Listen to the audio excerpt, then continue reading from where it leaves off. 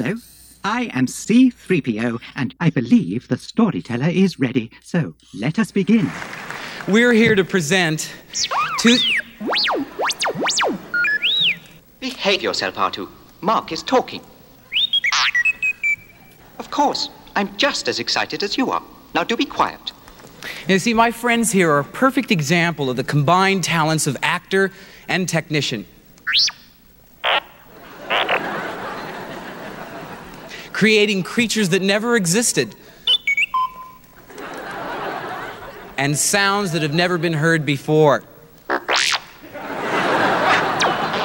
This week, the story is about the Academy Awards of Motion Pictures Arts and Sciences. Only actually, not at all. This has nothing to do with the actual Oscars, which are happening this coming Sunday. And what a weird year for movies it's been, when far more people found comfort rewatching the movies they already know that they love very much. And that's kind of the spirit of this podcast in general. So this week, we're going to be awarding Star Wars Oscars, I guess you could call them.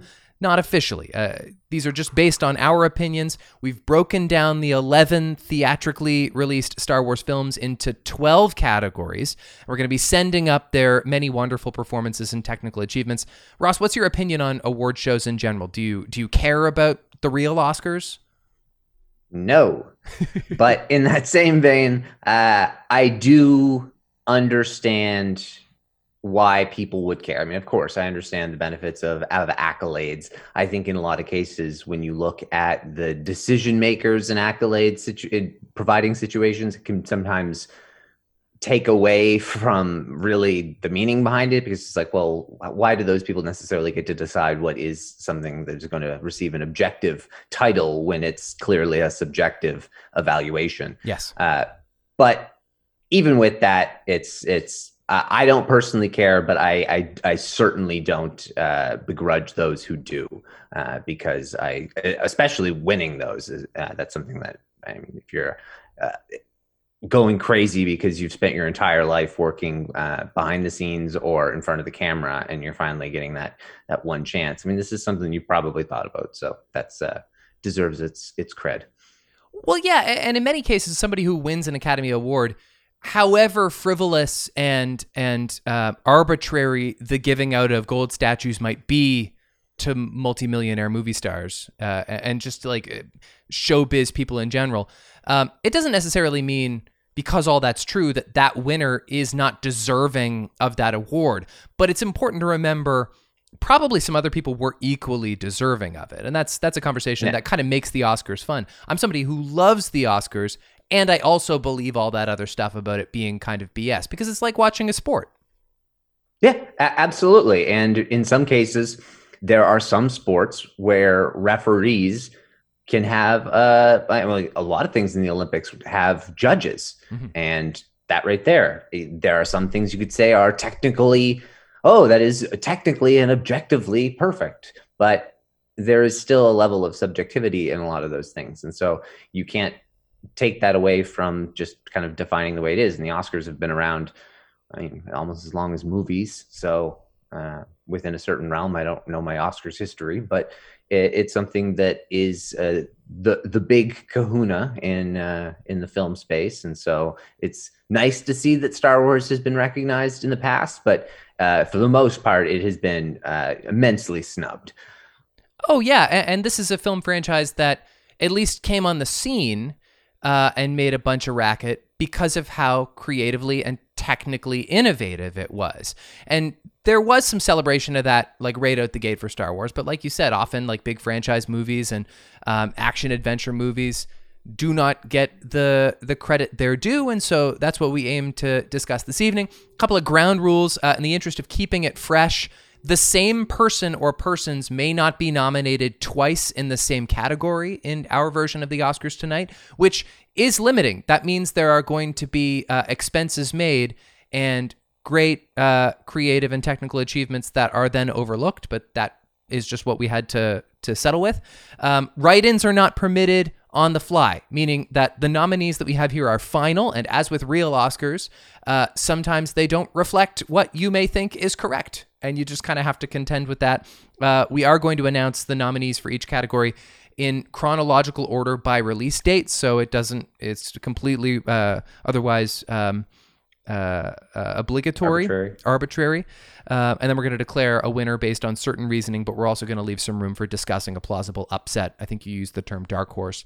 Are you ready to get going with this thing? Yeah, absolutely. And I'm also, in addition to the dark horse, there may be some that there also you could say is the snub. We'll also include the snub as well, the one who maybe should have got, or at least should have maybe gotten the consideration to be included in there as well. So you have all of the nominees in front of you, and you have all of the envelopes sealed and ready for your opening, but I am going to be approaching the categories in an order that you have not been made privy to. So I'm going to keep you on your toes. We're going to begin with the award for Best Actor in a Supporting Role. The categories, the nominees in this category include Sir Peter Cushing in Star Wars A New Hope, Billy D. Williams, The Empire Strikes Back, Ian McDiarmid, Revenge of the Sith, Oscar Isaac, The Force Awakens, and Donald Glover for Solo, A Star Wars Story. There are some really interesting ones in this category. I'm glad you started with this one because it's one where I think you can have, from my perspective, I'm never going to be angry at you if you choose 3 of these. Mm-hmm. 4 of these I could even understand your case for. I really don't get, and I can appreciate Donald Glover's performance, but I do not see it as being one that stands as tall as the rest of them. And I also don't see Oscar Isaacs really as standing as tall as the rest of them either.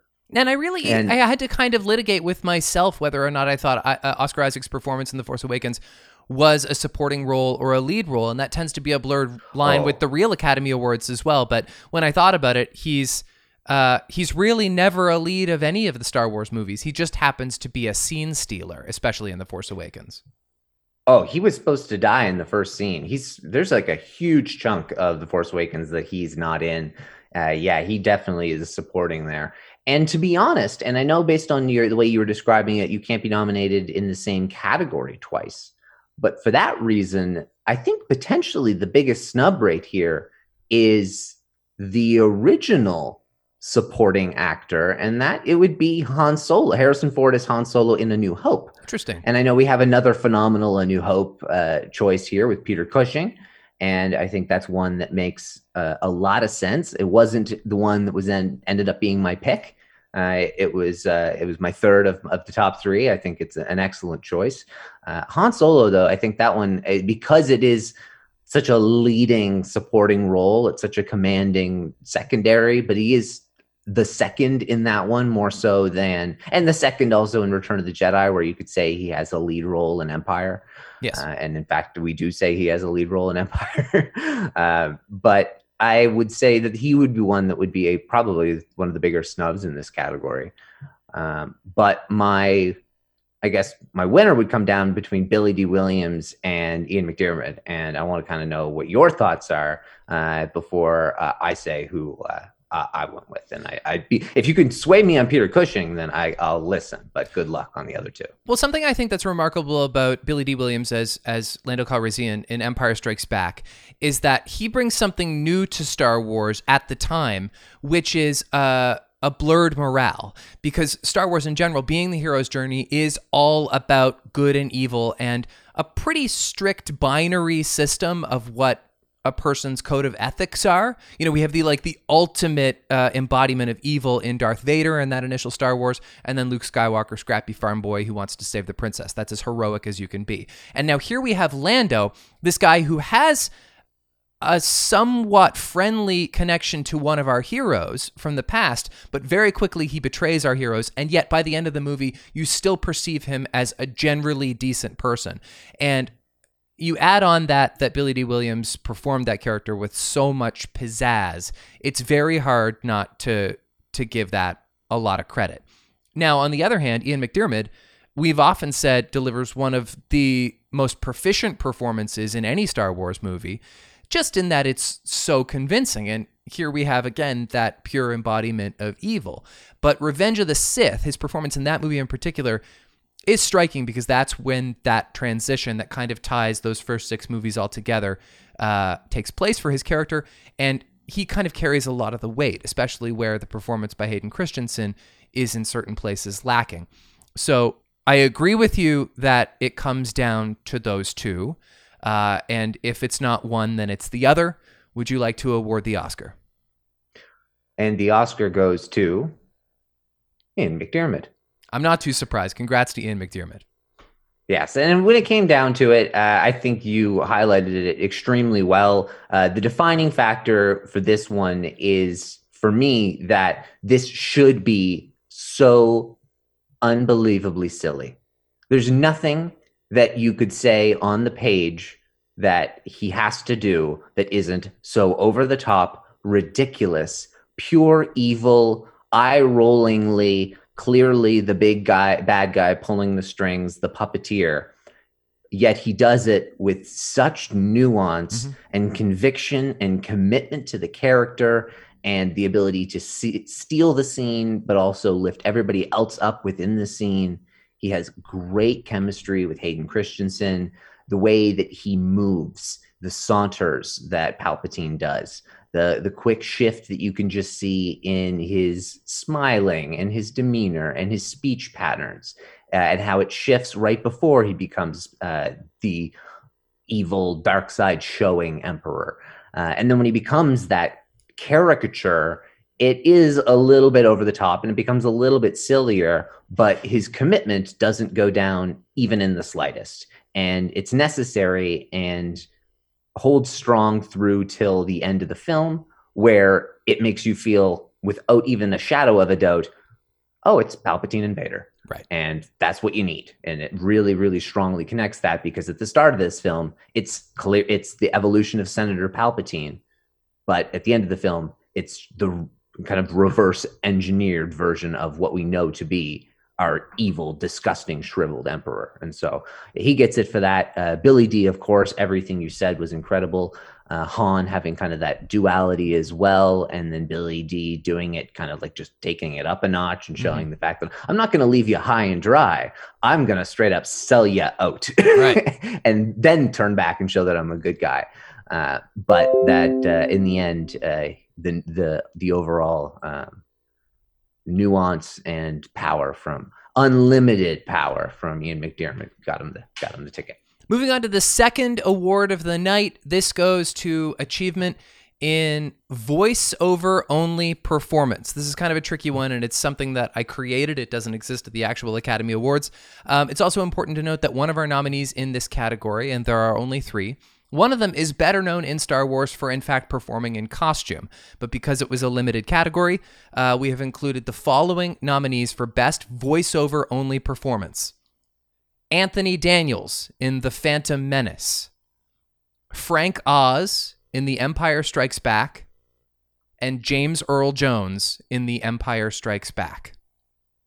And this is an interesting category because I think I know who you're most inclined to rule out first. But the other two are tough to deliberate. I'm curious to know who you think I should rule out first, because I have a very clear one, but it shouldn't be clear in my opinion. Interesting, because I mean, obviously C-3PO is, I mean, it very well could have just been a voiceover only performance for all of Star Wars, except it's so well known that not only is he in that tin can suit for most of the... That's the reason... Yes, that's why... never mind. Yeah. That's why you had to choose The Phantom Menace. Correct. Okay, never mind. I forgot, because that's the only one that he's technically voiceover. Okay, that does make a little bit more sense. Never mind. Sorry. Right. Because I was thinking, like, it's just such a damn weird choice, Colin. He's otherwise, of course, CGI'd in The Phantom Menace, and then he's in a costume otherwise, and so it kind of doesn't count. And I don't necessarily think that he's deserving of this Oscar for The Phantom Menace, or in fact for any C-3PO performance when put up against James Earl Jones and Frank Oz. But it is a voiceover performance in The Phantom Menace, and by the way, I think it's a fine one. I think it is a really good one. Yeah. I actually do think that C-3PO in A New Hope makes this a conversation if he counts in the category. Yeah, he didn't qualify.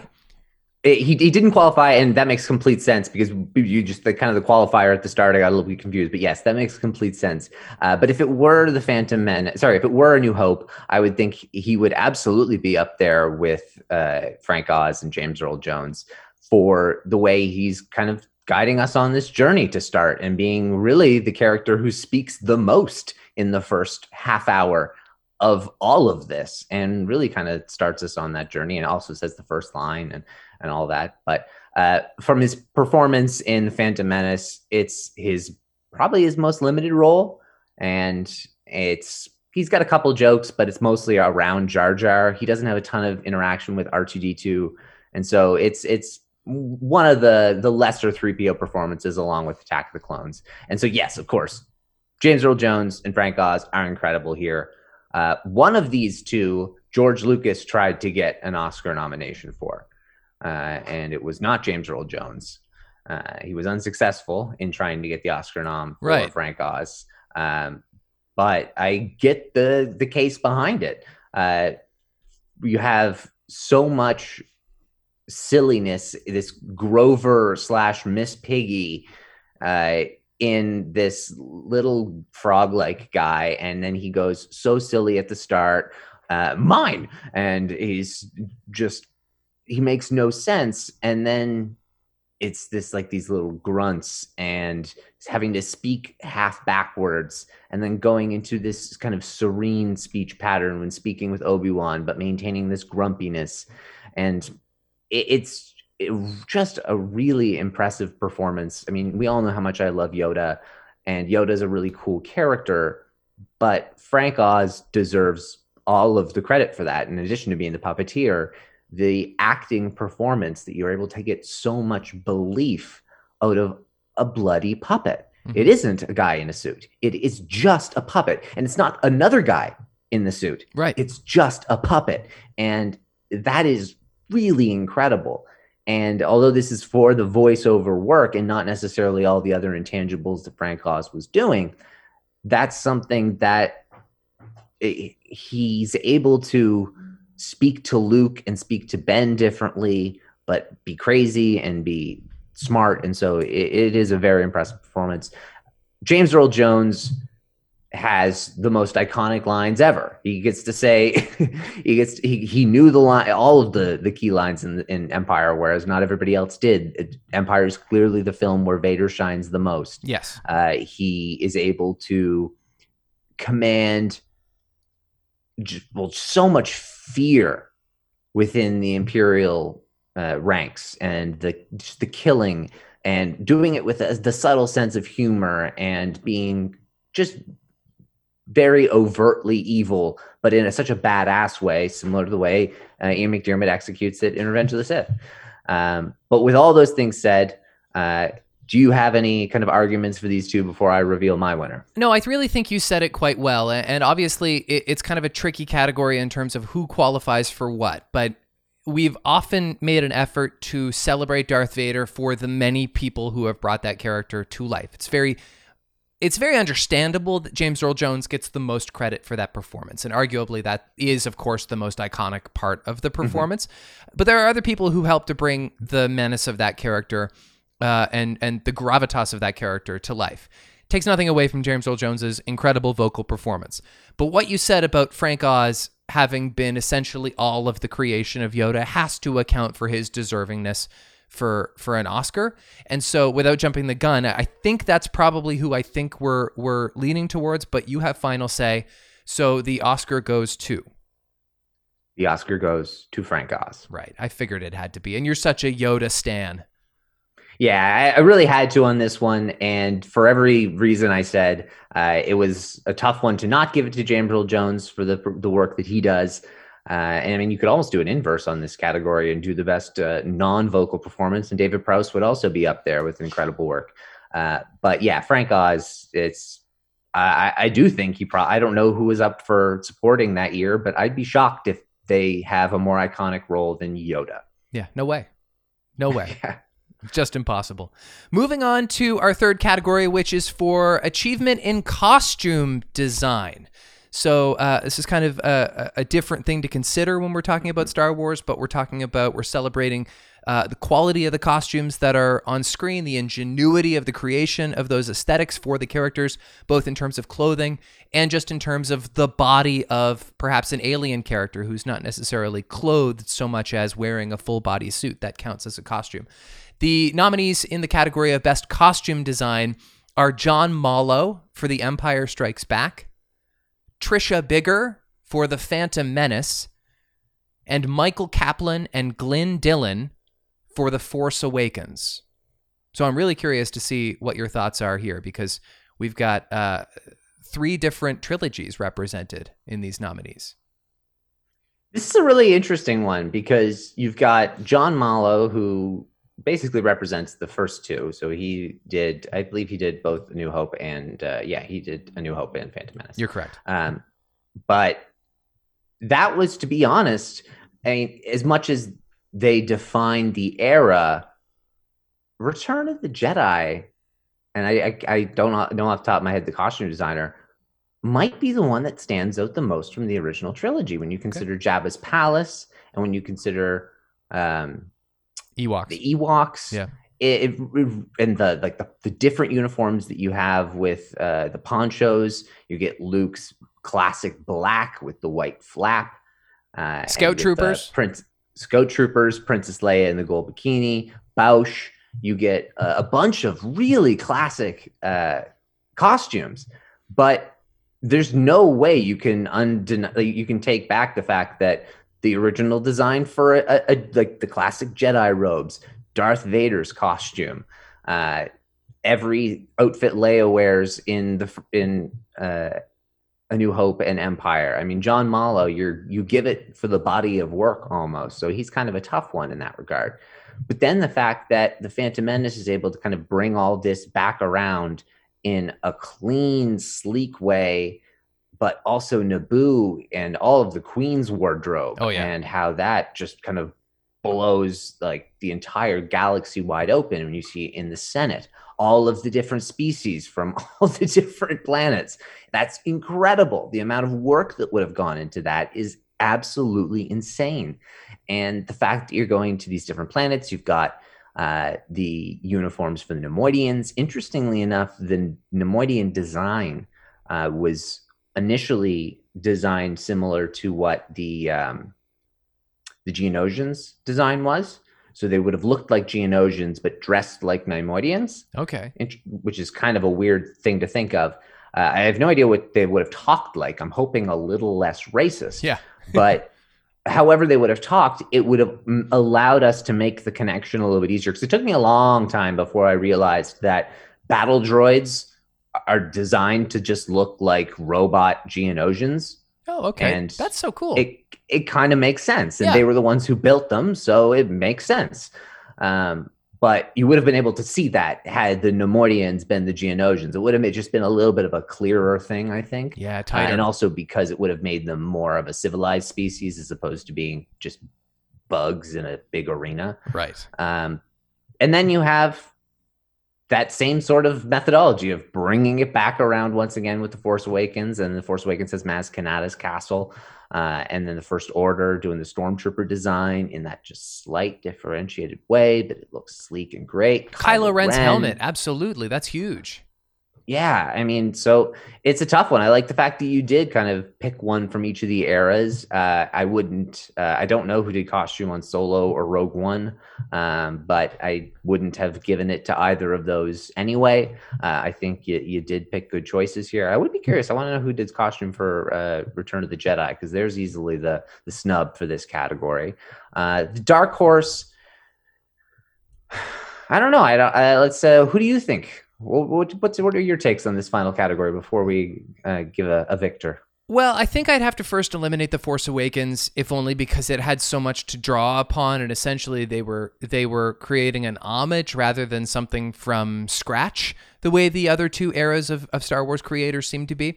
However, like I said, I think Kylo Ren's mask is an achievement in its own, because it's trying to recapture something aesthetically and atmospherically that would have been very, very hard to do. I think the first vision of Rey in a face covering when we see her for the very first time. I think that was like a really cool visual. The new stormtroopers costumes, in fact, they play a big role in The Force Awakens. Finn and Poe sharing a jacket, and of course the removal of the stormtrooper helmet. Like, that does matter structurally to the story, maybe a little bit more so than were the costumes themselves innovative. So I do think it's between the other two, and I think it's really tough because I think Empire Strikes Back has better costumes than A New Hope. But I do think, of course, they were less innovative. So we're kind of weighing two major factors. And then The Phantom Menace gets kind of mocked for a lot of different things, not the least of which is Queen Amidala's ridiculous hairstyle and clothing. But it is something you remember. It's something you'd never seen before. And it's quite intellectually based on historical and cultural inspirations. And that is pretty fascinating in the art form of costume design. And so I think there's a real case to be made for both prequel and original trilogy costume celebrations. There absolutely is. And this was one of the absolute hardest ones. And so it was one that you could have a bit of the dark horse, I think, with Trisha Bigger, and I think the more obvious choice with John Mallow. But the Oscar goes to John Mallow. I'm not too surprised that you said that. And like you said, he did a lot to create the visual of the universe. And it's kind of one of those career Oscars. Like, it's not impossible Glenn Close might win this weekend. Sometimes you get celebrated for a thing that is more than just the thing you're nominated for tonight. Yeah. And I think the one thing I also wanted to mention on here is that we do talk about how structurally sound The Empire Strikes Back is as a film in the way that it's divided up. But I think that's also important in the way that they do it with costumes. They clearly show phases of the films with the way that the characters transition their costumes. Luke has his Hoth outfit. He has his pilot outfit. He has his training on Dagobah outfit. He has his fighting Vader outfit. He also has his back to tank diaper. Like, that is a lot of outfits for our main character. And then you have Leia's assortment of outfits and being able to build off of the high bar set in A New Hope. So as much as I actually really wanted to give this one to Trisha Bigger, and I would want to give them both the recognition, it had to go to John Mallow for, like you said, kind of the obvious reasons. I think you made a really good case also for the snub in Return of the Jedi. John Mallow did not work in the costumes of that movie, and so I figured I'd just look it up really quickly and give a little bit of attention to Nilo Rodi Yamero and Aggie Gerard Rogers, who collectively did the costumes for that movie and, of course, did a wonderful job. Moving on to our fourth category, which is Best Actress in a Supporting Role.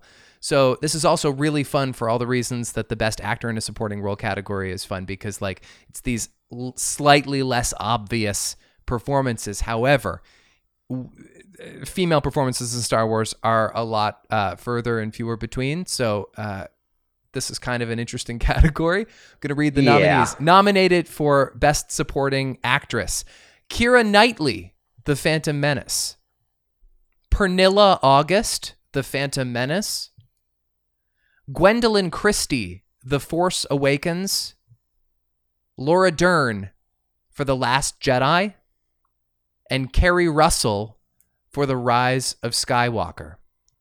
Notable that there are no nominations for the original trilogy in here. There are not a lot of women in those movies.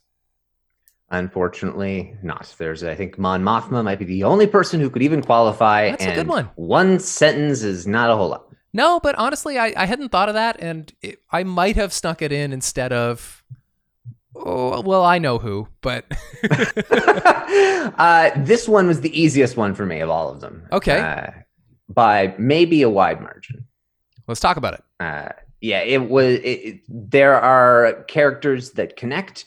There are characters that don't connect. There are characters that are fleshed out and full, and then there are characters who are not.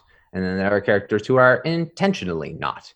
And so that's what really made this one kind of a clear answer for me. So, I mean, if we want to go through them, we have Kerry Russell, that the character doesn't matter. No, that's who I cut out first. That's who I kind of wished I could replace with Mon Mothma. But I don't even know Mon Mothma's actress name, so it's obviously not in my heart. But I was so supremely disappointed by Kerry Russell's weird Power Ranger character in episode 9. It doesn't fit, and it's kind of I don't like the delivery of a lot of the lines, and I don't like the I do like kind of the speechless head banter that they do in the final scene between her and Poe. However, I hate all of the dialogue between the two of them. Right. And it's just like something about sky trash oh, Zori, and it's like hey, and Babu Frick shows up, which is great, but yeah, that is a weird performance that doesn't really fit. Laura Dern gives a good performance. Yeah, I like Laura Dern in everything, and so obviously it's a more problematic component of that movie, The Last Jedi. But I actually don't have major problems with Holdo as a character, and I like Laura Dern in basically everything she does. Yeah, I'm not a huge fan of Holdo, but I'm also not a fan of Poe in that movie. And I think the two of them act like absolute buffoons. And so when you have one person refusing to tell the most influential member of your very, very, very small military or band of rebel fighters what the plan is as you're all dying, okay, you're probably not a good leader. Right. But also if you then plan a coup, you're probably not a good one either. Right. And you'll probably need a little bit more than, murdering 90% of your rebel mates to learn that you maybe I know how to do it now. I know how to be a leader now. Okay, so but this isn't these aren't really work. These aren't issues you have with Laura Dern, who's the one who's up for the Oscar here. No. But that's what I'm saying is, so she's playing in a minefield. And so that's what makes it really difficult. But the character varies between likable and unlikable. When she's on the screen with Leia, I actually do feel like, okay, these two know each other. These two have gone way back, and they have that very brief conversation, and it makes sense. But she doesn't make sense to be part of a military at all. And the character, she doesn't portray it in a commanding enough way. The character was written very differently in the original script. And then Rian Johnson had to kind of reshape the delivery when it just wasn't working during filming. And so it was also written in a different way during the novelizations too. Yes. So this character, all I'm trying to say, is designed not to work almost. Yeah. And so it's really hard for Laura Dern to, she doesn't do a bad job, but she almost has no chance. An interesting distinction of Laura Dern right now is she's nominated in our silly little version of Best Actress in a Supporting Role, and she happens to be the reigning Best Actress in a Supporting Role at the Academy Awards at the time of this recording. And so she's an Oscar winner in real life. She deserved that Oscar. I actually think she does quite a fine job in Star Wars. What about Gwendolyn Christie in The Force Awakens? She does a good job in The Force Awakens. It's just kind of a dumb role. It ends in a very abrupt way. It's funny with the trash compactor stuff, but the sort of "you won't get away with this" is a little bit stilted. It's strong at the start, though. She really does present a menacing potential foil for Finn. I think that she did a good enough job that I would have wanted to see the character continue and not die in The Last Jedi, and so that we could maybe get a little bit more payoff, because you do feel like there's a little bit more there, that there is a bit of experience behind the bite in her voice. But that's about all I can say, because that's about all we know from Phasma if you haven't read the book, which is apparently excellent, but it is one of the gaps in my Star Wars reading knowledge. So "You won't get away with this" is a great way to sum up the last time we see her, at least in The Force Awakens. And that really just kind of makes her seem a little bit like a Scooby-Doo villain, doesn't it? Like, she's just very two-dimensional. Absolutely. The kind of thing where Ian McDiarmid has lines way sillier and had to deliver them and was somehow able to do it, even though he made it even sillier than it was on the page. But that's because he just went all in. Now, Pernilla August, I'm a giant fan of, and maybe in part because this is an actress I've literally never seen in another thing ever. And I think it's easy for her to be overlooked as an important part of Star Wars as Shmi Skywalker because it's really not like a sexy role. It's not. She doesn't get to do any action. It's not emphatic or fun even, but it is quite emotional and resonant. And so I actually think that she does a lovely job in The Phantom Menace, Pernilla August. Yeah, I mean, she is the slaughtered slave mother of one of the galaxy's biggest murderers. Yeah. Not a sexy role. No. Nope. But an absolutely great performance. And she comes in, like you said, she's a nobody, but she has this very soft presence. She's clearly a warm, kind person, has great chemistry with Liam Neeson. Yes. And they're able to really build off of that to make the scenes seem very like a family sitting down for dinner. And it's like, it's the first time they're meeting. And you've got like Jar Jar's the dog, and they're just explaining the world to Anakin, but bright little Anakin's kind of biting back. And Shmi knows, Shmi knows what she has to do for her son and what her son's capable of doing. And you can see that Sophie's choice conundrum within Pernilla August. He can help you. He was meant to help you. Like she dies inside when he goes out and does those things, and you can really see, you can hear that in her voice. You can hear how hard it is for her to be the mother of someone who's deserves a better life, and then to also see him get that better life and to not show him, but to just subtly show the audience how crushing that is for her, of course, how it's the greatest thing that's ever happened to her, but that it is her whole world that just walks away from her. Now, I think it would be easy to scoff at Keira Knightley's performance as something worth recognizing at all in The Phantom Menace, but I also actually think that she pulled off something kind of remarkable in her ability to disappear in this movie. She's right there on screen as much as Natalie Portman is, almost. Maybe not quite as much, but like this is like a little baby girl somehow convincing you she's a grown woman in front of your eyes. And a lot of that is a credit to, the extraordinary costume work of Trisha Bigger and the makeup work, the makeup artist who worked alongside Trisha Bigger. But like, I think that there's something odd about her manner of speech, Keira Knightley as the decoy Amidala. I don't think it's worth writing that performance off.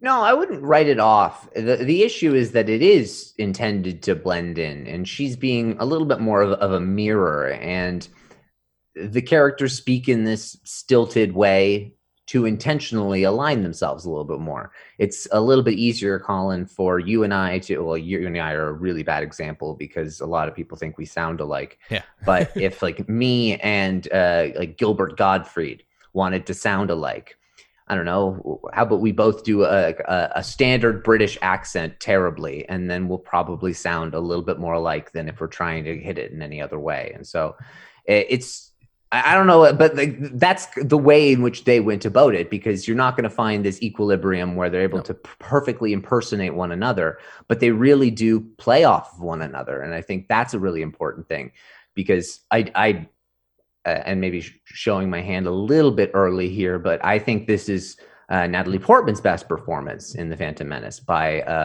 a large margin, actually.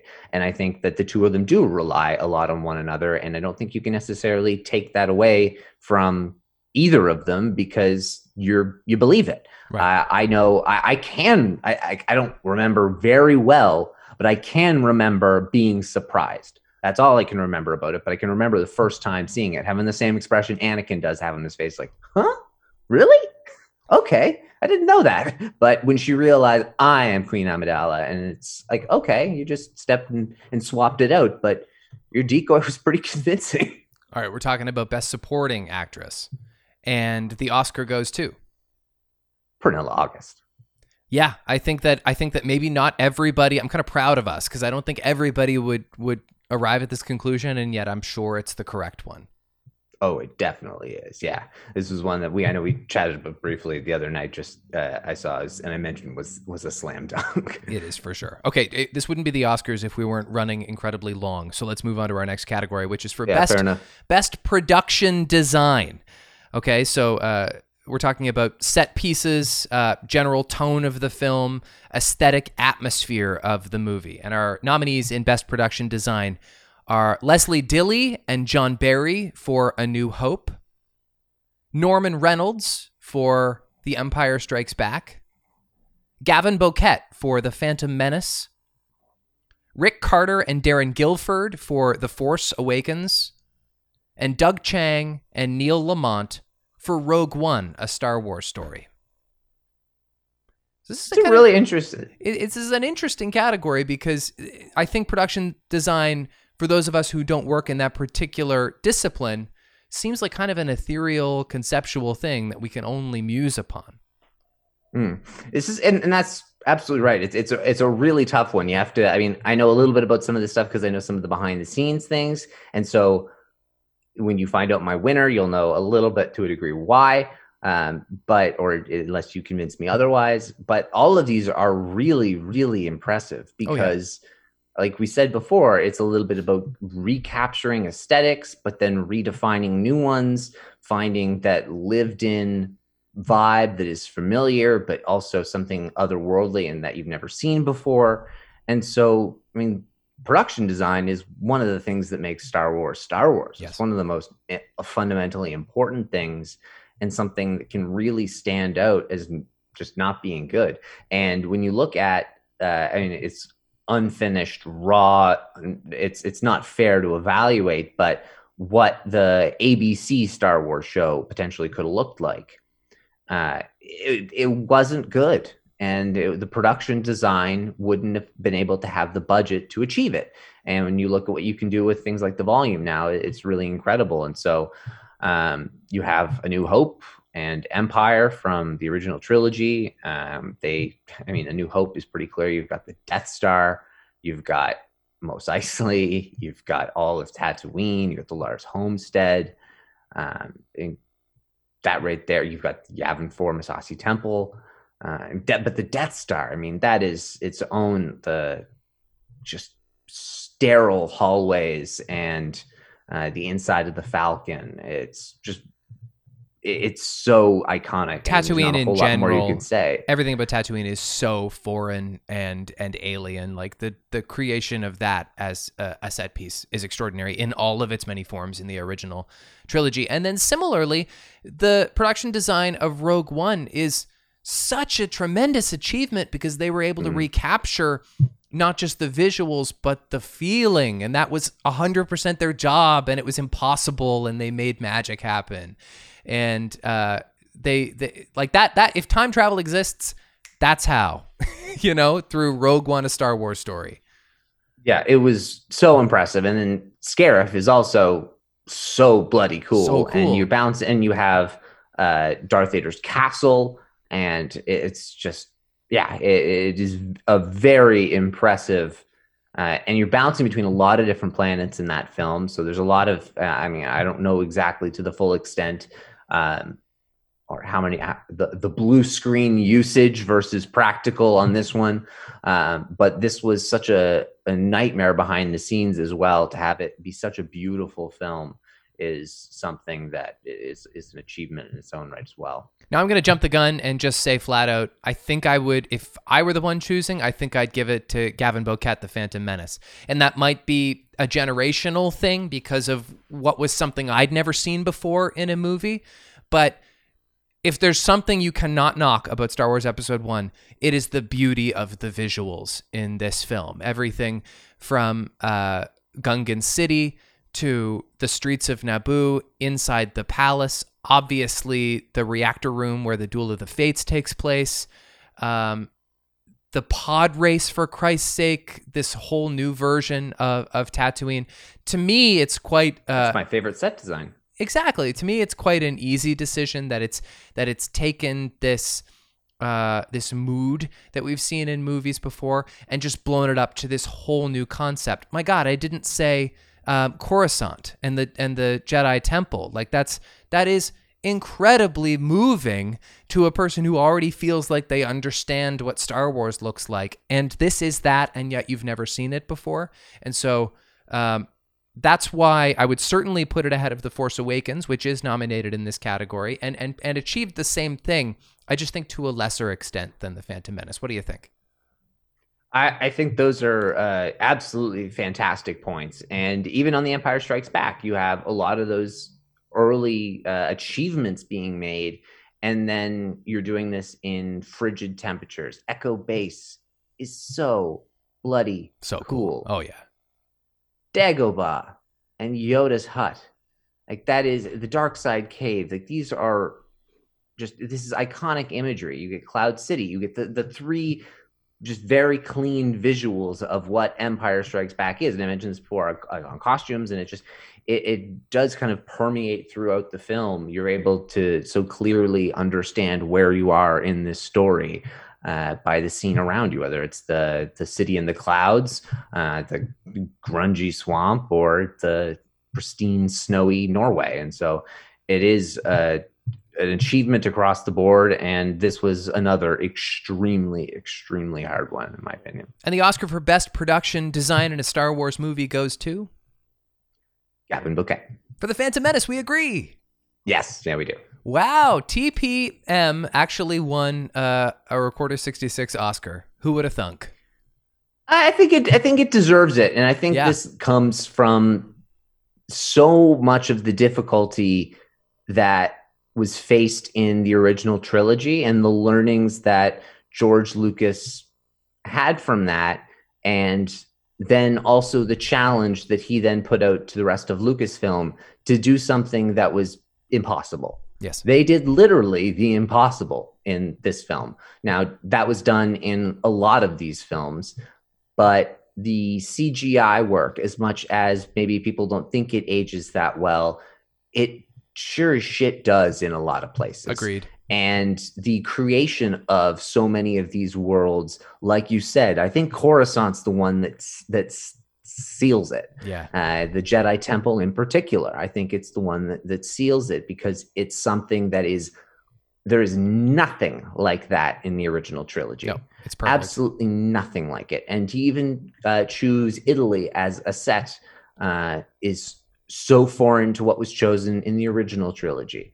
But to do that and to be able to construct these sets and these scenes in a way that still felt very Star Wars is such a feat. And so that's where I got the Oscar. All right, moving on to what is, in fact, my favorite category of categories at the real Oscars, which is Best Screenplay. Of course, everything except for Star Wars A New Hope is technically an adapted screenplay from the original Star Wars, and so we're just going to discuss our favorite screenplay, or what we think is the best screenplay in Star Wars. Full disclosure, this is the one category in our show tonight where we break our own rule and nominate the same person multiple times in the category. There's just no other way to do it, given that so few people have written Star Wars movies or been the lead writer on a Star Wars movie.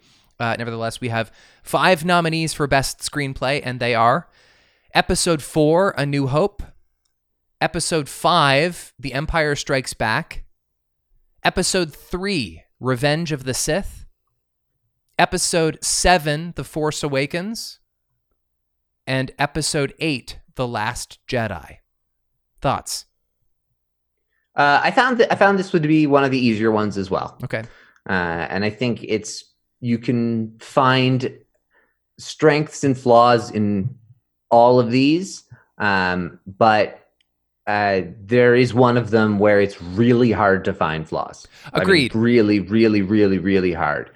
And when you look at the kind of the strengths and the flaws of all of them, you're able to see a lot of really impressive recurring themes. You're able to see some better dialogue in some of them than other ones.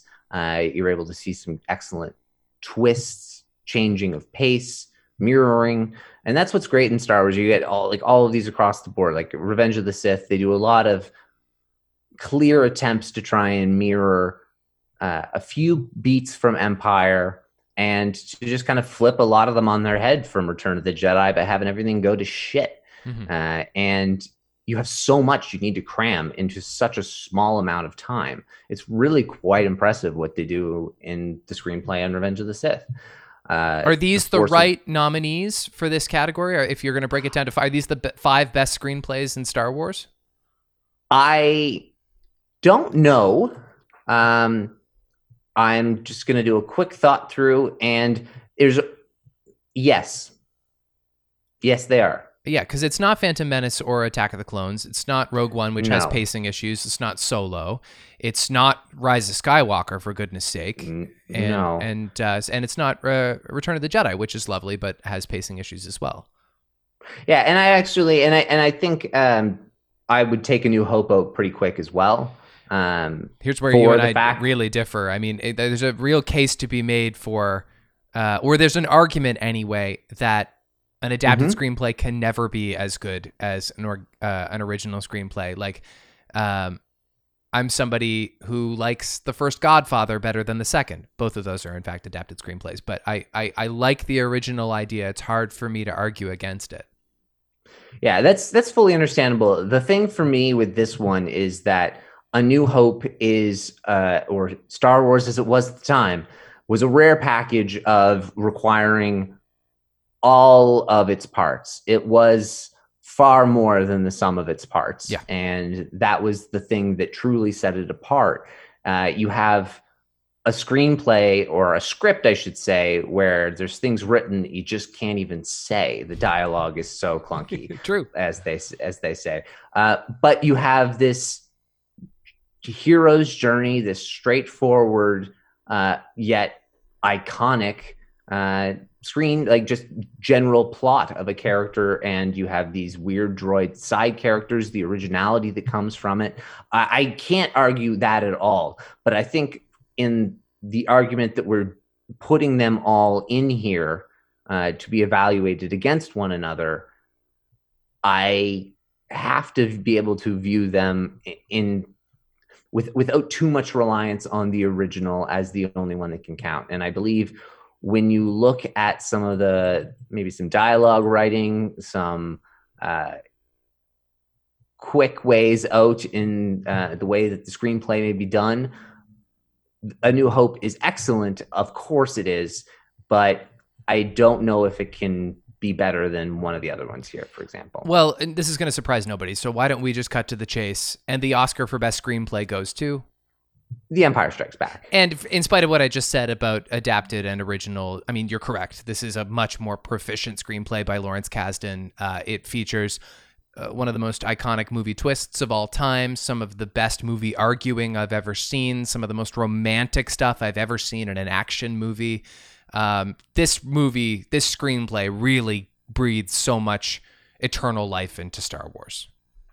Yeah. Absolutely. And it's the same way that if you view that original trilogy as a whole, and not necessarily viewing them in their kind of singular eras, so that you can still view each as its own original IP per se.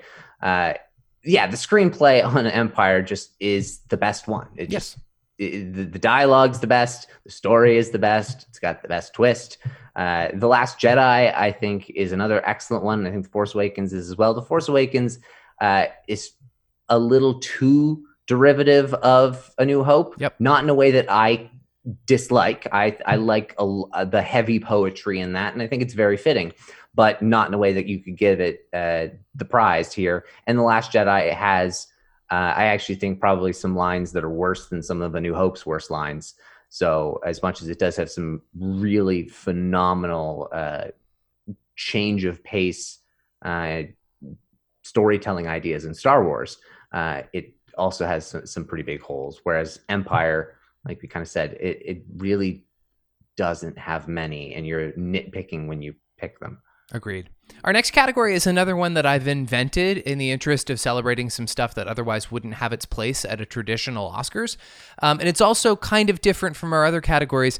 It's called Best Foreign Language Character. And so in this case, we're actually not going to be awarding the artist, but the art itself, simply because the three nominees in this category, the degrees of their performance just vary so much that it's like comparing apples and oranges a little bit too much. And so we're really just going to celebrate the character and their impact on Star Wars overall. So the nominees for Best Foreign Language Character, which is to say a character that doesn't speak Basic, or what we call as English, include R2-D2 in A New Hope, Chewbacca in A New Hope, and Jabba the Hutt in Return of the Jedi.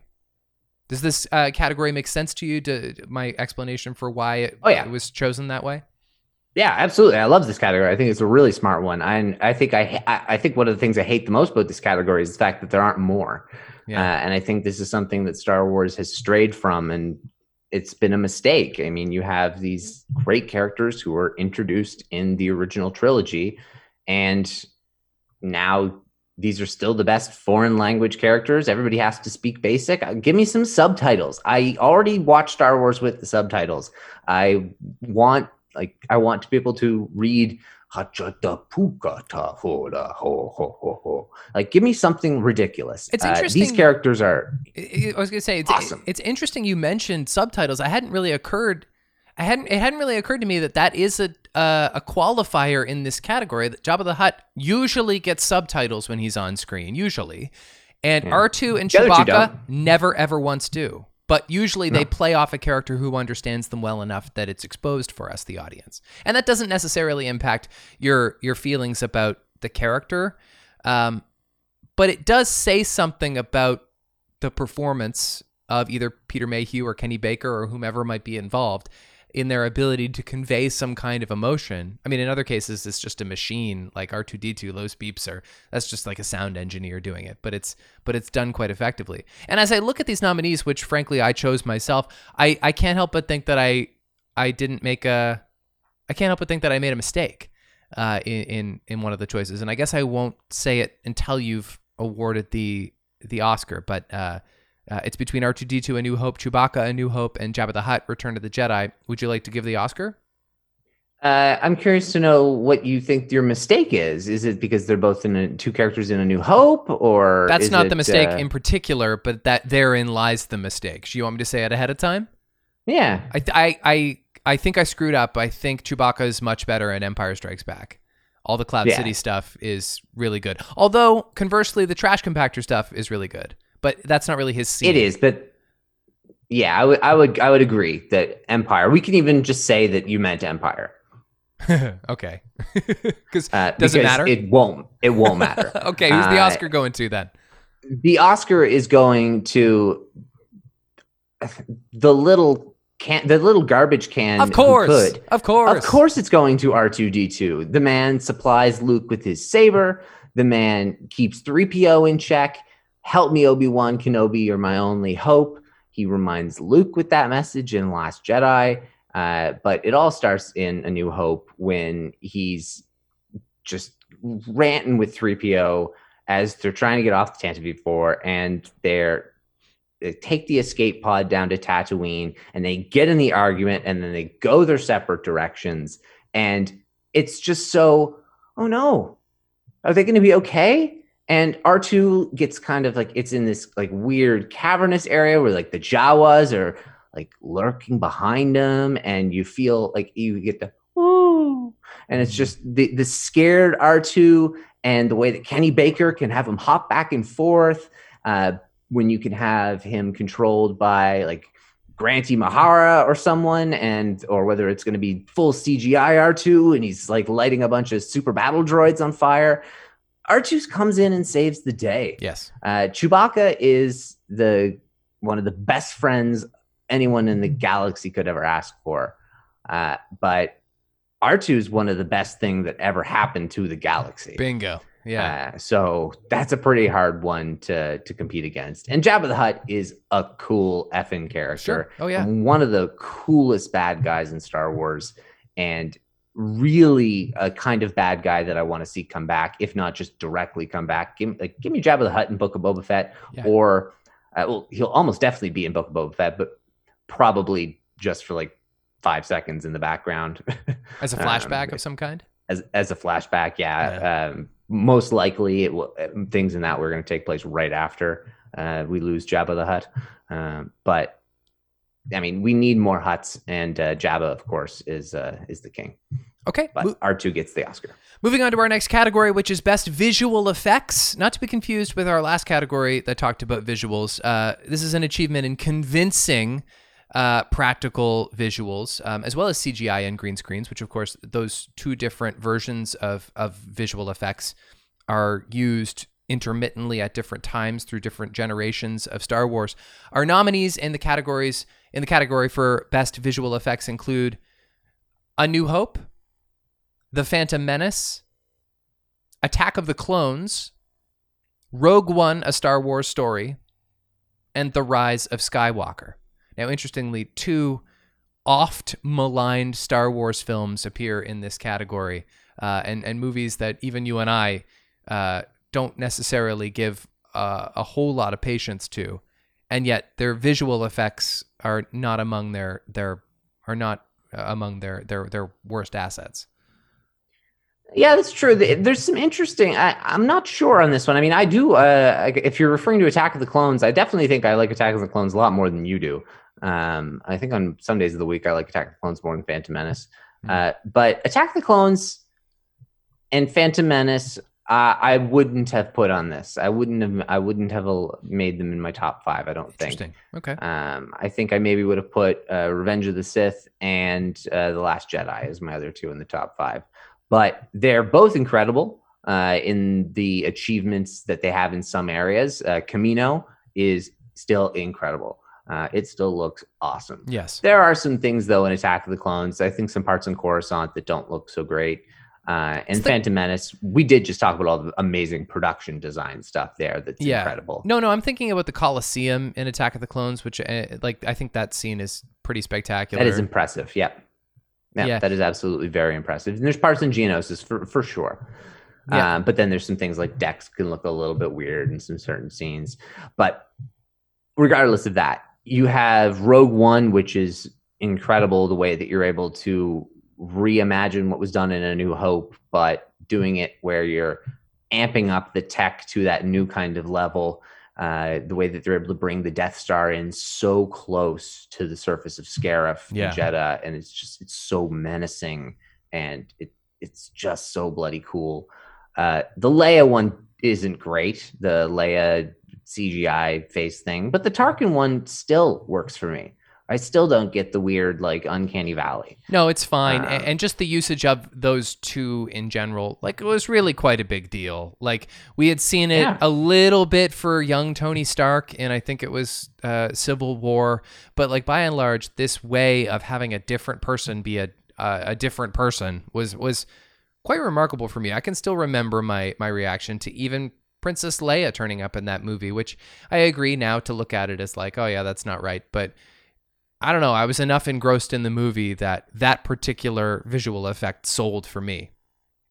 Yeah, I mean, it sold for me the first time I watched it, and it's now. I mean, it's one of those moments that I really just think, George Lucas, this people just recut it with a deep fake, and you're fine. Yeah, we already have a way, way, way better example of a young Leia done in The Rise of Skywalker, right, by Billy Lord. And there's an example right there. The Rise of Skywalker is so damn impressive in this category. You have Mark Hamill and Billy Lord doing young Luke and Leia. You have Carrie Fisher portraying a character after she's passed. Yeah. And them inserting that in and being able to have, like, they subtly change Rey's clothes. They change all of Leia's clothes.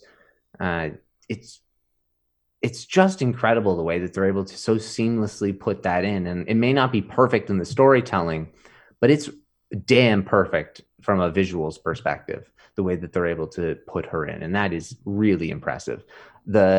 Everything Exegol is so impressive. Yeah. All the Star Destroyers, the lightning, it can be a little bit hard to see it sometimes. That doesn't take away from the visual specimen that you're looking at.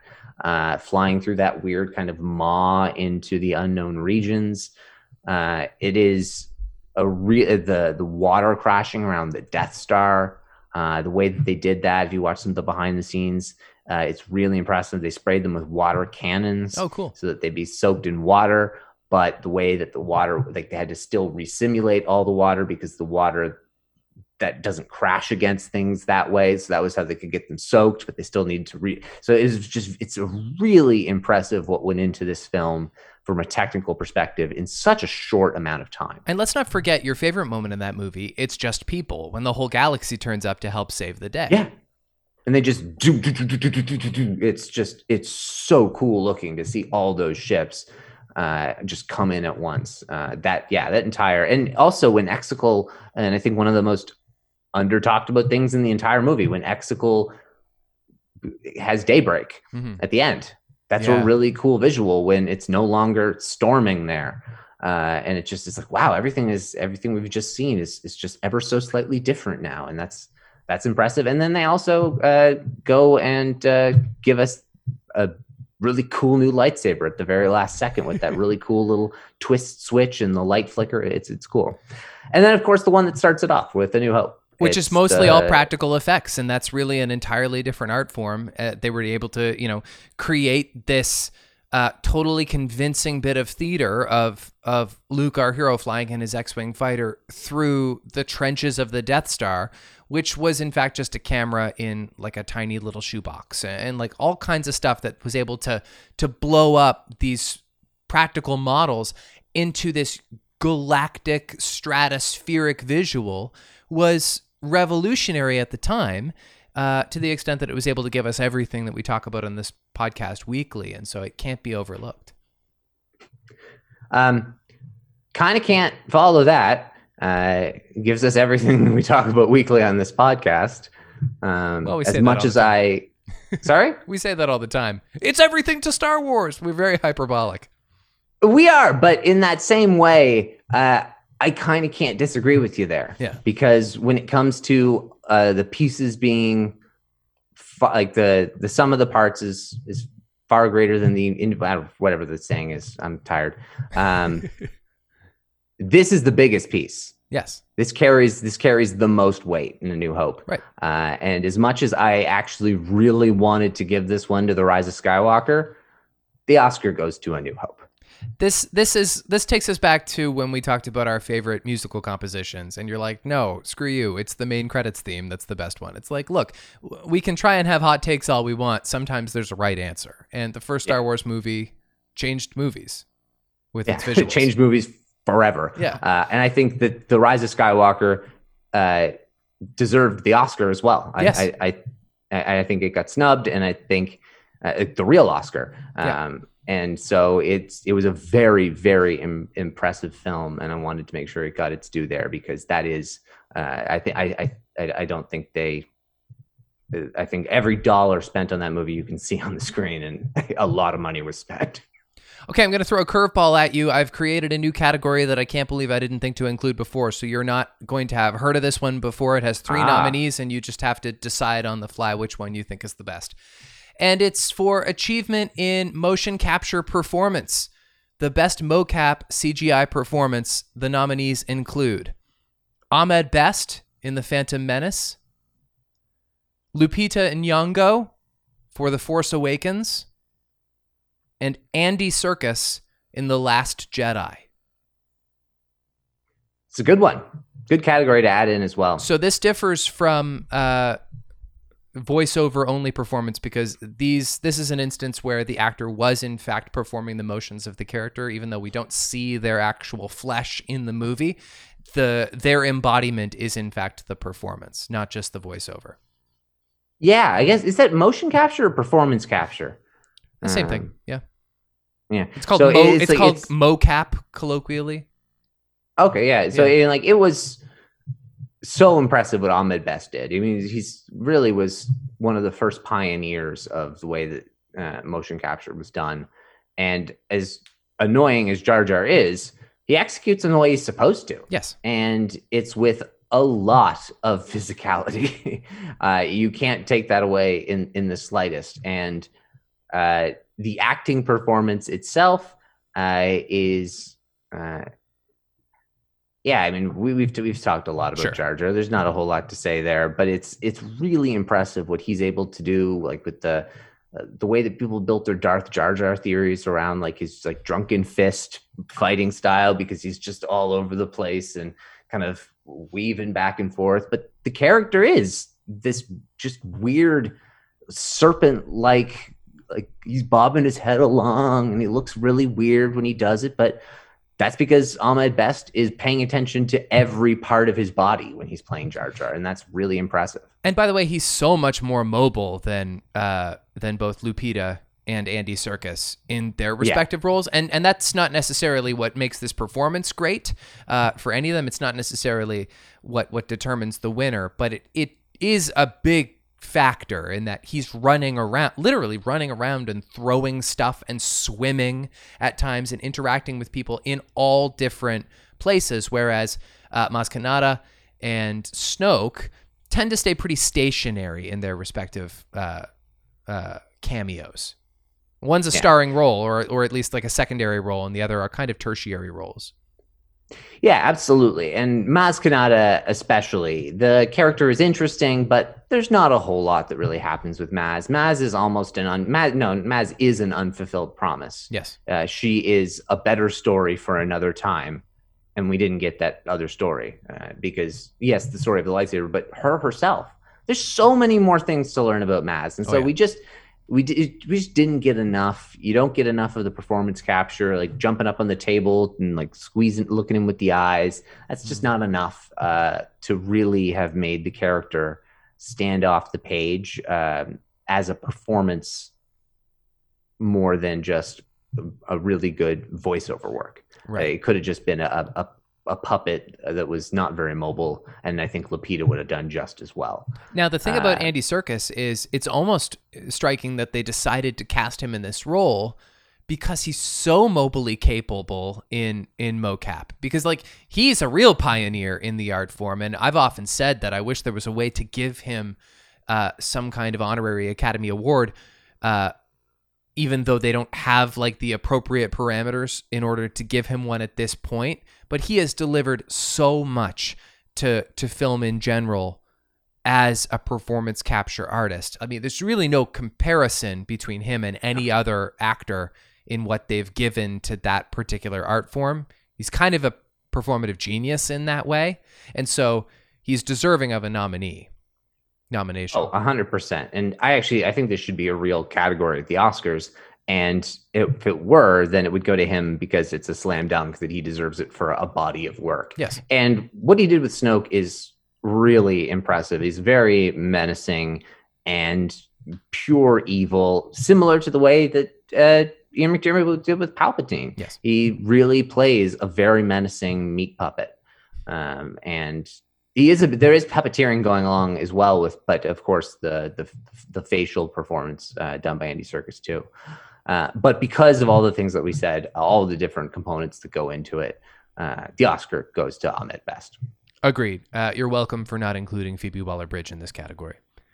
Oh yeah, thank you. All right, she would have been last. We're in some of the high-ranking categories now, the meaty ones. Next up, Best Actress in a Leading Role. The nominees are Carrie Fisher in The Empire Strikes Back, Natalie Portman in Revenge of the Sith, Felicity Jones in Rogue One, A Star Wars Story, Daisy Ridley in The Last Jedi, and Kelly Marie Tran in The Last Jedi.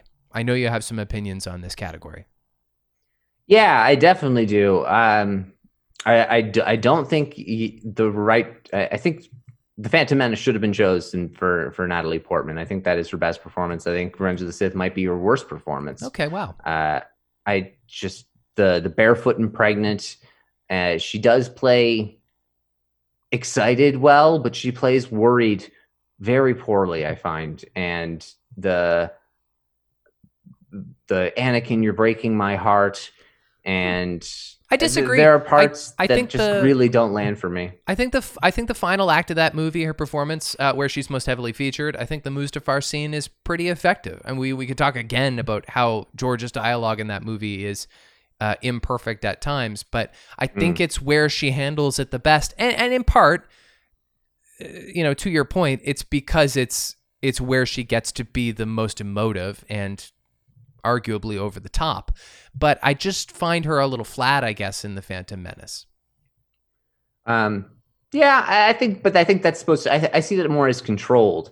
because of the way that the character's supposed to be. Okay. But personally, as someone who I think is a little bit flat, is actually Felicity Jones. And I know this is not something that everybody agrees with.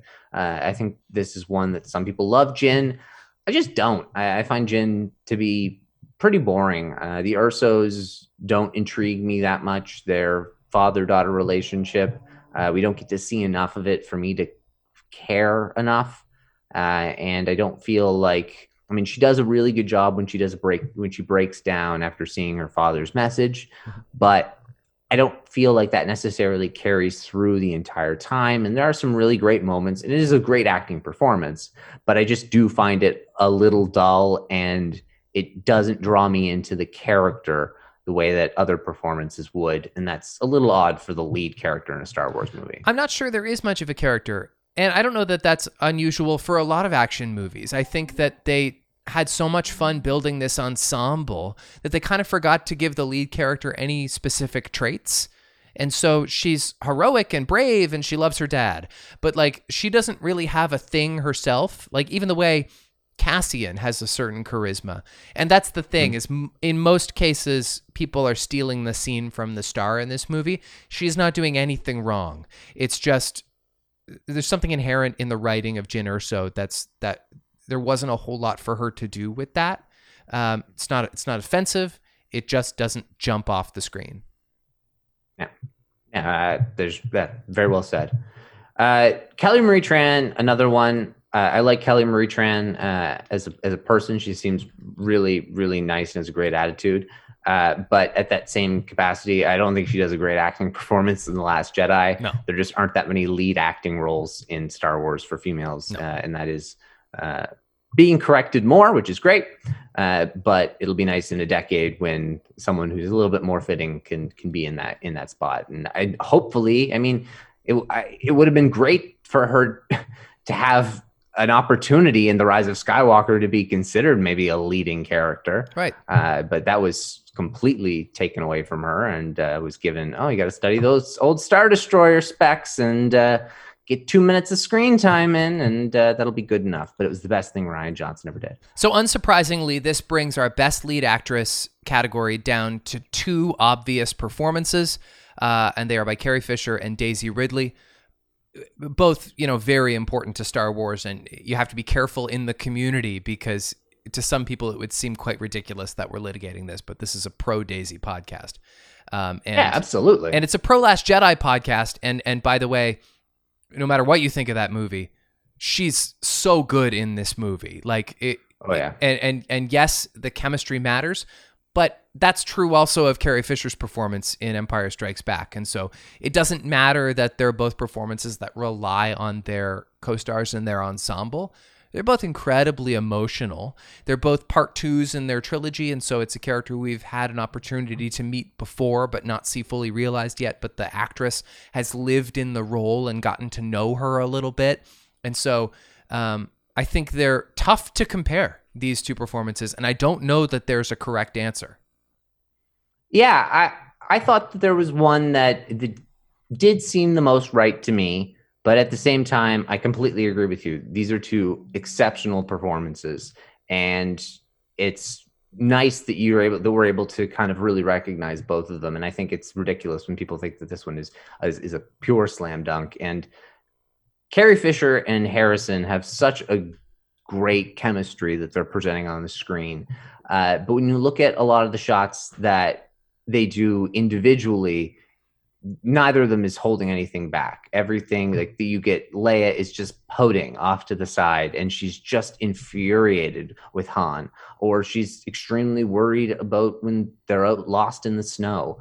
And then the warming that she slowly has to him throughout the film, but still caring for Luke there. And so as much as they're playing off one another, there's so much emotion that she has that it doesn't matter. You're getting such an A+ performance on just what she's doing when she's even alone in the cockpit, and then the Mynock freaks her out and she screams and goes and runs out. And so it's and then of course at the end with the I love you, and then the I know. Everybody talks about the I know, but the I love you is the one that is, she's has spent the entire movie not wanting to say that. Yeah. And you can tell from the performance, and then you can tell from the performance that she means it too. And so it's really impressive. And then alternatively with Daisy, you've got her really trying something the exact opposite. She is trying to get this Grouch to, come to her side a little bit more. Come on, Grouch. Right, buck up, buddy. Buck up and let's be friends. But it doesn't work. And then she eventually gives up on him. But the relationship that she has with Adam Driver and the way that they're able to, like, their scenes together are so good. I don't want to do this now. And me neither. But it's so impressive. And the way that she's able, when she sees Rain for the first time, the smile on her face, she's so like, oh my God, what is this? This is water. Oh, this is, you could just, Daisy Ridley is English. Yes. She knows what rain is. That's such a great point. Yeah. But it doesn't look like it when you see Ray's face on Octo. And that is so impressive. Mm-hmm. And so I would be happy to give it to either of them in this category, although I do have a choice. And the Oscar goes to Carrie Fisher. Yeah, no one's going to argue with that. Literally nobody in the world. Yeah. It's and including Daisy Ridley, probably. Yeah, probably. But they are comparable performances without being Daisy's performance is stands alone. It's not derivative, and yet it also feels like such a great not a placeholder. It just fills that cavity, because even still Star Wars is where they have strong lead females, it lacks them as well. And so I really think holds a lot on her shoulders, in particular in this movie, and she's done a fine job. But Carrie Fisher's one of a kind, and that movie is perfect. So it's tough to beat. And I mean, if you're talking about the other films that they do as well, I mean, that's 3 knockout performances in a row from both of them. Yes, bingo. All right, moving on to Best Direction. I think this is going to be fun. Reminder, you can't be nominated twice in a category, and so we really run the gamut with 5 interesting and diverse directors. The nominees in this category are George Lucas, A New Hope; Irvin Kershner, The Empire Strikes Back; Richard Marquand, Return of the Jedi; J.J. Abrams, The Force Awakens; and Rian Johnson for The Last Jedi. So these are an good. Interesting one. It's a really interesting one. 2 of these names, Irvin Kershner and Richard Marquand, are not household names outside of like Star Wars diehards. A lot of people would be surprised to find out George Lucas did not direct those other 2 movies and just remarkably got better at directing for a brief window in the early 80s. But he didn't. They made wonderful films. And then these young guns, JJ and Ryan, have both worked on wonderful cinema outside Star Wars and within it. And so there's a real conversation to be had here that all 5 of them have brought something incredibly necessary to the galaxy far, far away. Absolutely. Very well said. There's one who is to most people who know some of the a lot of the behind the scenes on the film, there's one here that's going to get knocked out right away. And that is because he didn't do much of the directing work because George Lucas wouldn't let him. And that would be Richard Marquand. Okay. And that would be just because control freak George Lucas did a lot of the directing on Return of the Jedi. And also from a directing perspective, it is really well done, but it is not as well directed as its previous movie, for example, with Irvin Kershner and Empire. Why is that? Why did George give Irvin Kershner the reins on the second Star Wars movie, but needs so badly to finish it up himself? I don't know exactly the reason as to why Irvin Kershner wasn't involved in any way on Return of the Jedi. But I think likely was because a matter of wanting somebody who could be a little bit more flexible and wasn't his mentor. So Irvin Kershner was George Lucas's mentor, and he was his professor. And so it was having him come in that's the reason as to why Irving Kershner got to do some things that George Lucas maybe didn't agree with, because he respected him to such a high degree. And also Irving Kershner was a little bit more willing to do things and then just have George Lucas deal with it than asking permission and then getting told no, which was a famous thing George Lucas would do because he had his very clear-cut vision. Right. But that allowed a lot of flexibility. And within that flexibility, it provided more flexibility to the actors and then, of course, to writing. And then that all flows through very naturally when you have somebody who's a very accomplished and smart and academic director who's working with all these other key parties, but listening to them, you're going to get something pretty special. And we certainly do. Well, and what you just described is partially how J.J. Abrams gets the job of directing Star Wars, because he's seen as an innovator, but also like a pretty good executive. Like he's got this great resume even before 2015 or 2013 when they announced the acquisition or his directorship. Like, yes, this guy can be banked upon. He has this long rap sheet of things that have worked. He's a great collaborator, and he's just academically proficient as a filmmaker. To say nothing of the Star Trek of it all. Similarly with Rian Johnson, but on a much smaller scale in terms of cinematic experience. He's much more of an auteur than J.J. Abrams is, where J.J. Abrams is a shepherd for a single creative vision. And that is kind of what a great director is a guiding light for a creative entity of collaborators. Yeah, absolutely. And I think when you kind of view it that way, I guess I would come to a similar conclusion to what I was mentioning before. I guess maybe in the Oscar goes to Irving Kershner. Yeah, I mean, it's not George. It can't be, because George is not a good collaborator, and he's not really great at bringing his vision to light. He's just gotten lucky a few times with his other genius. Yeah, I mean, I wouldn't say he's not necessarily great at being, but I guess you could say his other genius is what allows bringing his visions to light to occur. Yeah, for sure. Yeah. And I think that what you said is true. I think JJ absolutely excels in those areas. I think JJ might be a better producer than a director. I think he may have a better future in that for his visions on those things, because I don't know how much collaborative work may be done on the fly on those things.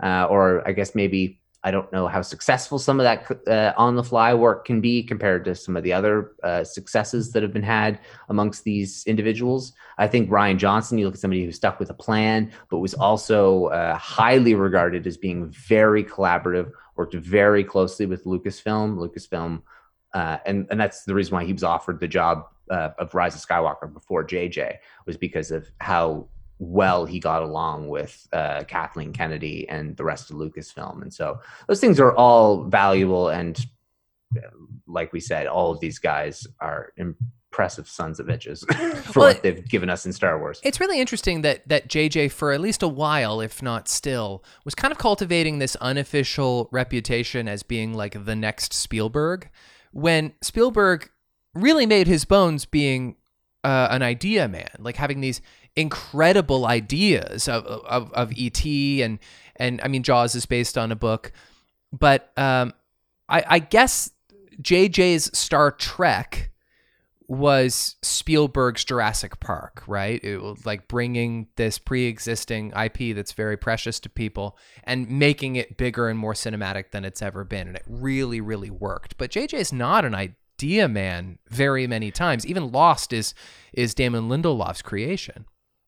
But that's the thing. JJ is somebody who is a launcher. Yep. He's not necessarily a finisher either. Right. And so as much as he's maybe not the idea man, he's going to be your catalyst to making things better, or providing the platform for other people to do incredible things. And so I think that's where maybe some of the work that who did the deal with Bad Robot? Is that Netflix or Apple? Maybe Apple. Yeah, I don't think it's Netflix. Might be Apple. Maybe it might not even be Apple, but I think it's Apple now that I think of it. Yeah. And so, yeah, they're going to get probably some damn good content soon. because the man knows what he's doing. And then I think also Rian Johnson might be the most gifted director among these nominees. His direction in Star Wars is not necessarily going to, stand out as the greatest ever, though I really love The Last Jedi. And the direction. The direction and the writing. I think that he has contributed a wonderful thing to Star Wars fans. But I think he works better smaller. Or maybe not, but he's just clearly not the winner of this particular category. Shall we move on? Yeah. All right. The penultimate category is Best Actor in a Leading Role. And the nominees are Alec Guinness, A New Hope, Harrison Ford, The Empire Strikes Back, Mark Hamill, Return of the Jedi, Ewan McGregor, Revenge of the Sith, and Adam Driver in The Last Jedi. Your thoughts? Beefy category. It's a really hefty category. You will notice that there's some heavy hitters. This essentially confirms that John Boyega and Hayden Christensen, the two biggest Star Wars stars who completely were snubbed by our Oscars. It's unfortunate. It's just how the cards fell.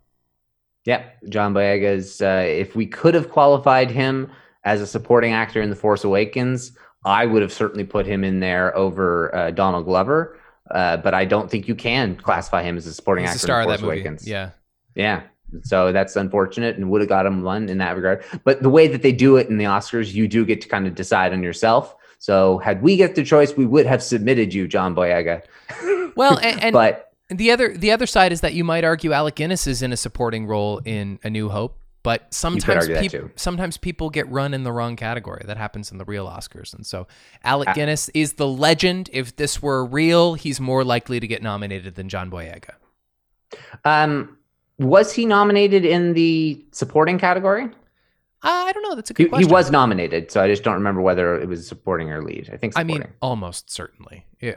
Probably. I mean, looking at that performance, again, this is reallocating because of what Star Wars is and what it means, but that's a supporting role for sure.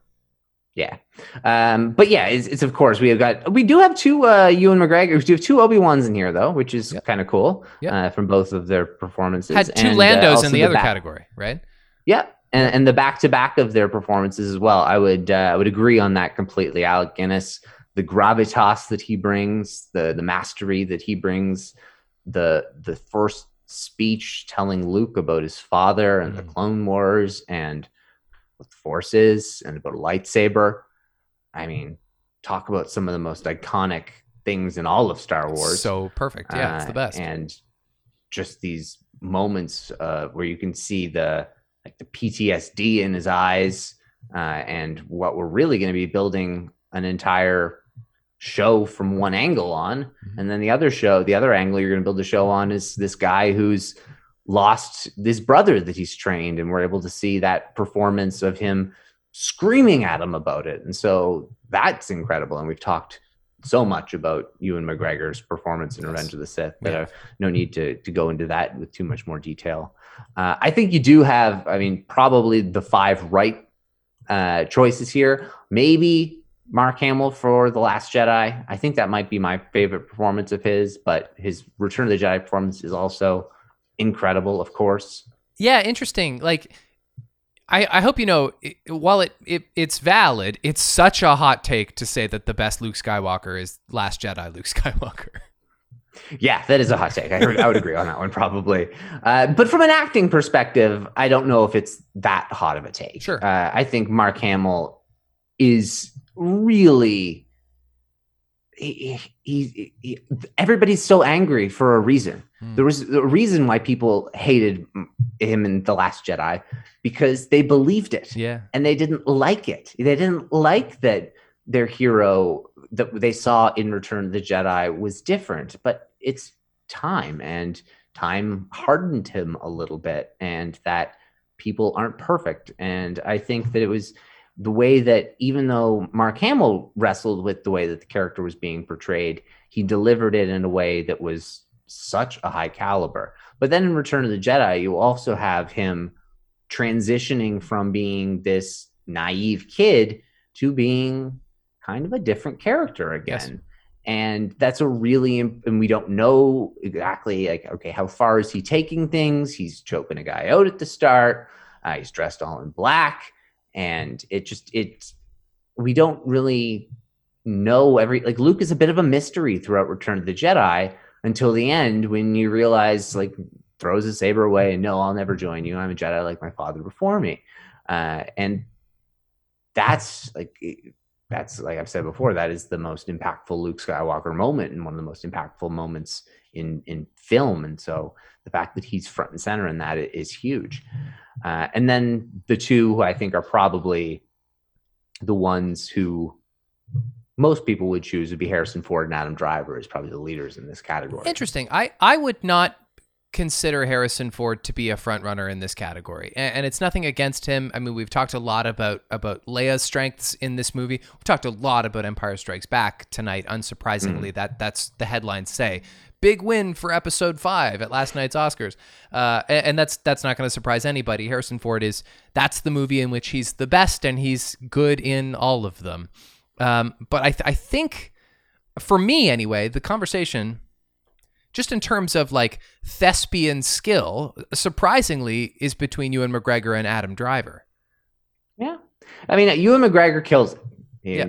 He's phenomenal in that movie, and he's my number 3 on here. He is absolutely incredible in that film. That final scene is the one that does it, of course. Yeah. Oh yeah. And we talked about that so much, and the subtle playing with his mustache, he does that a lot throughout the film.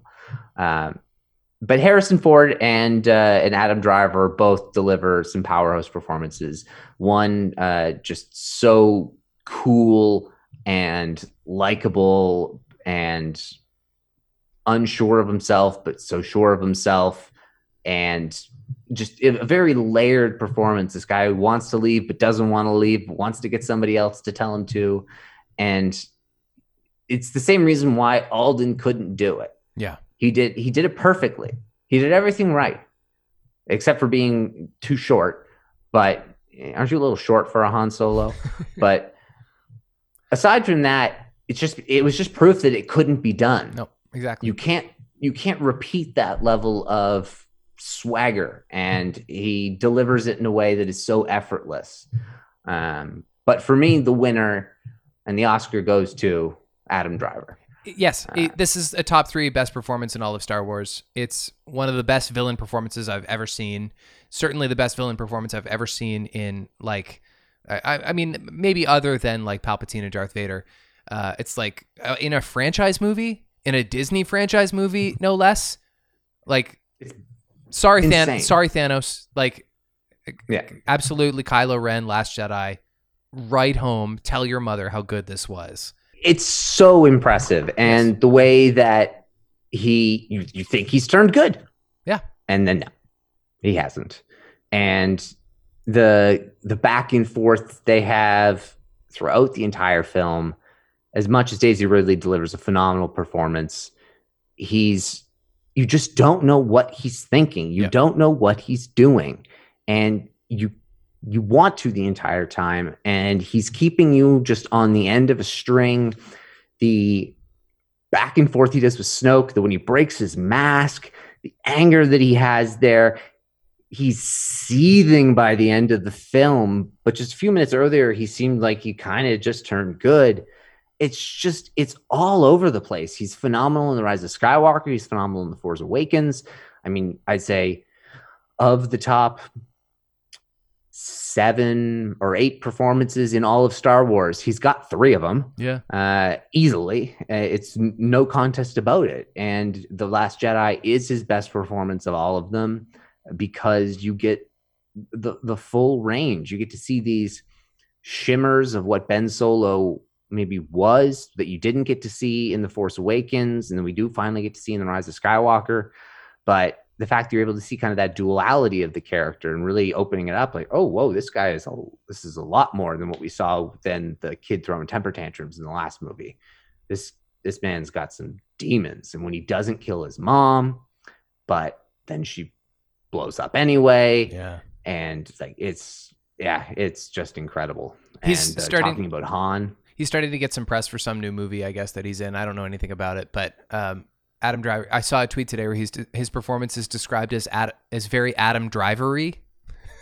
And we're at a point now where like the best way to describe Adam Driver is just to say, well, he's Adam Driver. And the like, I guess the point of that is he's so singular, and that's very on display in The Last Jedi.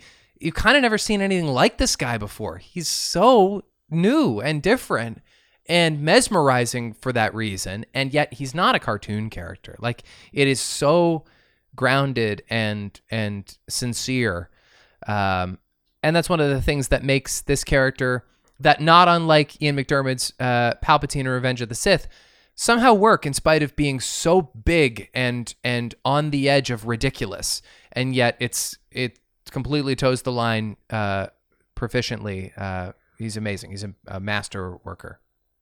More. Like, I think you got him. Yeah. But it's incredible. And then when he realizes Luke isn't there, just the pure horror on his face, the dice disappearing in his hand.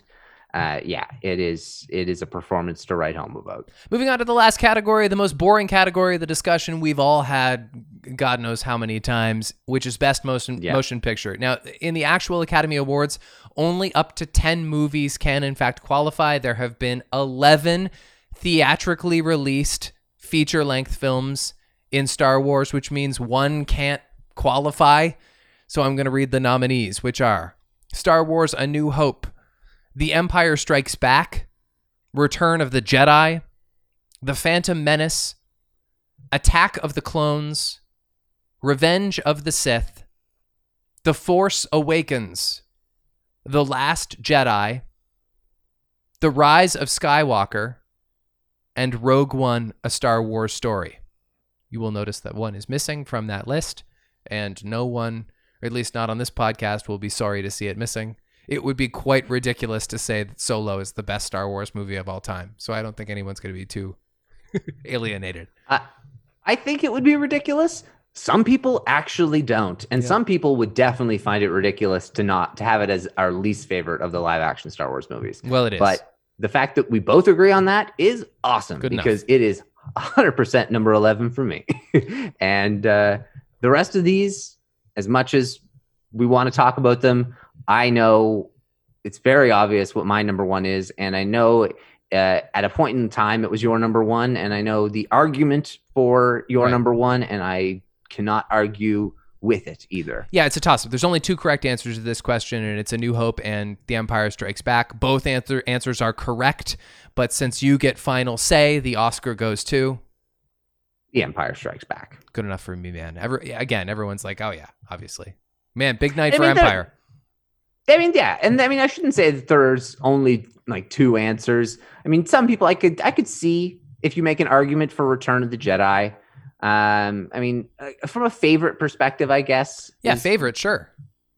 Okay, I guess we are talking about best in that best regard. picture. And so if we are doing that, I guess it is pretty hard. But yeah, my favorite is also the one I objectively think is the best, and that would be Empire Strikes Back.